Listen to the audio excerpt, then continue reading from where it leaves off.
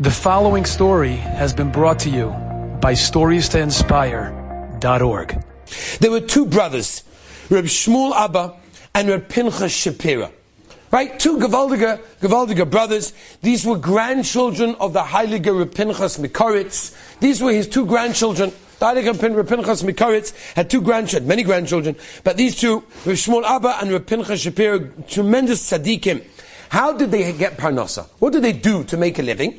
They used to have a printing press in Ukraine. That was the printing press that they used in order to make a parnasa. The story begins on the 18th of Sivan, 1834, 5594, when the dead body of Lezer Prodrogin was found hanging from the rafters of the Teilis Beis Medrash in Slavutia.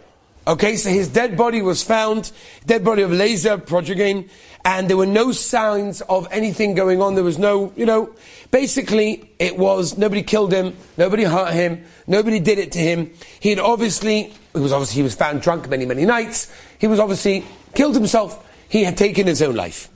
However, there was a Jew-hating priest who lived nearby, and he decided to fabricate the story that the two Shapiro brothers had obviously been responsible for the death of this Lezer.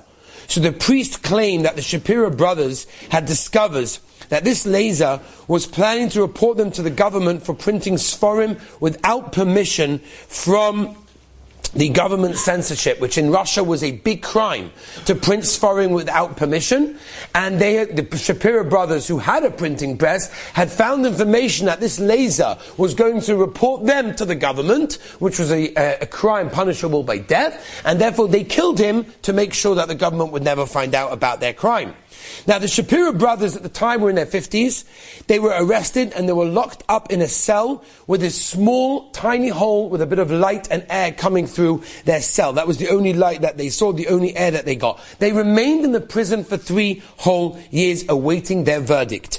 During the time, they completed Shas every single year in that place, and they were happy and they were besimcha, and it was an amazing thing that people heard about.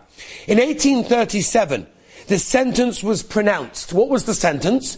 The sentence was 1,500 blows by 500 Russian soldiers with the back of their metal gun. That was their sentence. 1,500 blows by 500 Russian soldiers. Now, if they survived that, then they would exile to Siberia for the remainder of their exciting life. That was the sentence at the time. So the Shapiro brothers accepted the Gzeira with tremendous ava, tremendous bitochen and emunah in Hashem. And as they were brought to the public whipping, they sang a song which apparently is known ad hayoim hazeh, the song that they sang on the way to being beaten by 500 Russian big soldiers by the back of their metal knife. So there was 2 lines, okay? 2 lines, 250 soldiers on that side, 250 soldiers on the other side. And they were ready with the back of their gun. The 2 brothers would have to pass between them handcuffed. That means their hands were tied behind their back, handcuffed. There was no way of them able to move their hands. And they would go one way, and then they would go the other way, and then they would go one more time. And they say they would get 1,500 blows by the 500 soldiers. And that's what happened. They started to pass between them, and the Russians, who were big, real, serious, heavy lifter weight guys with the back of the gun, started beating them as they went. An unbelievable thing. It's brought down that there were malachim that came down in order to absorb many of the blows, because otherwise it would have weakened them in a way that there's no way they would have managed to get through even one row of this beating.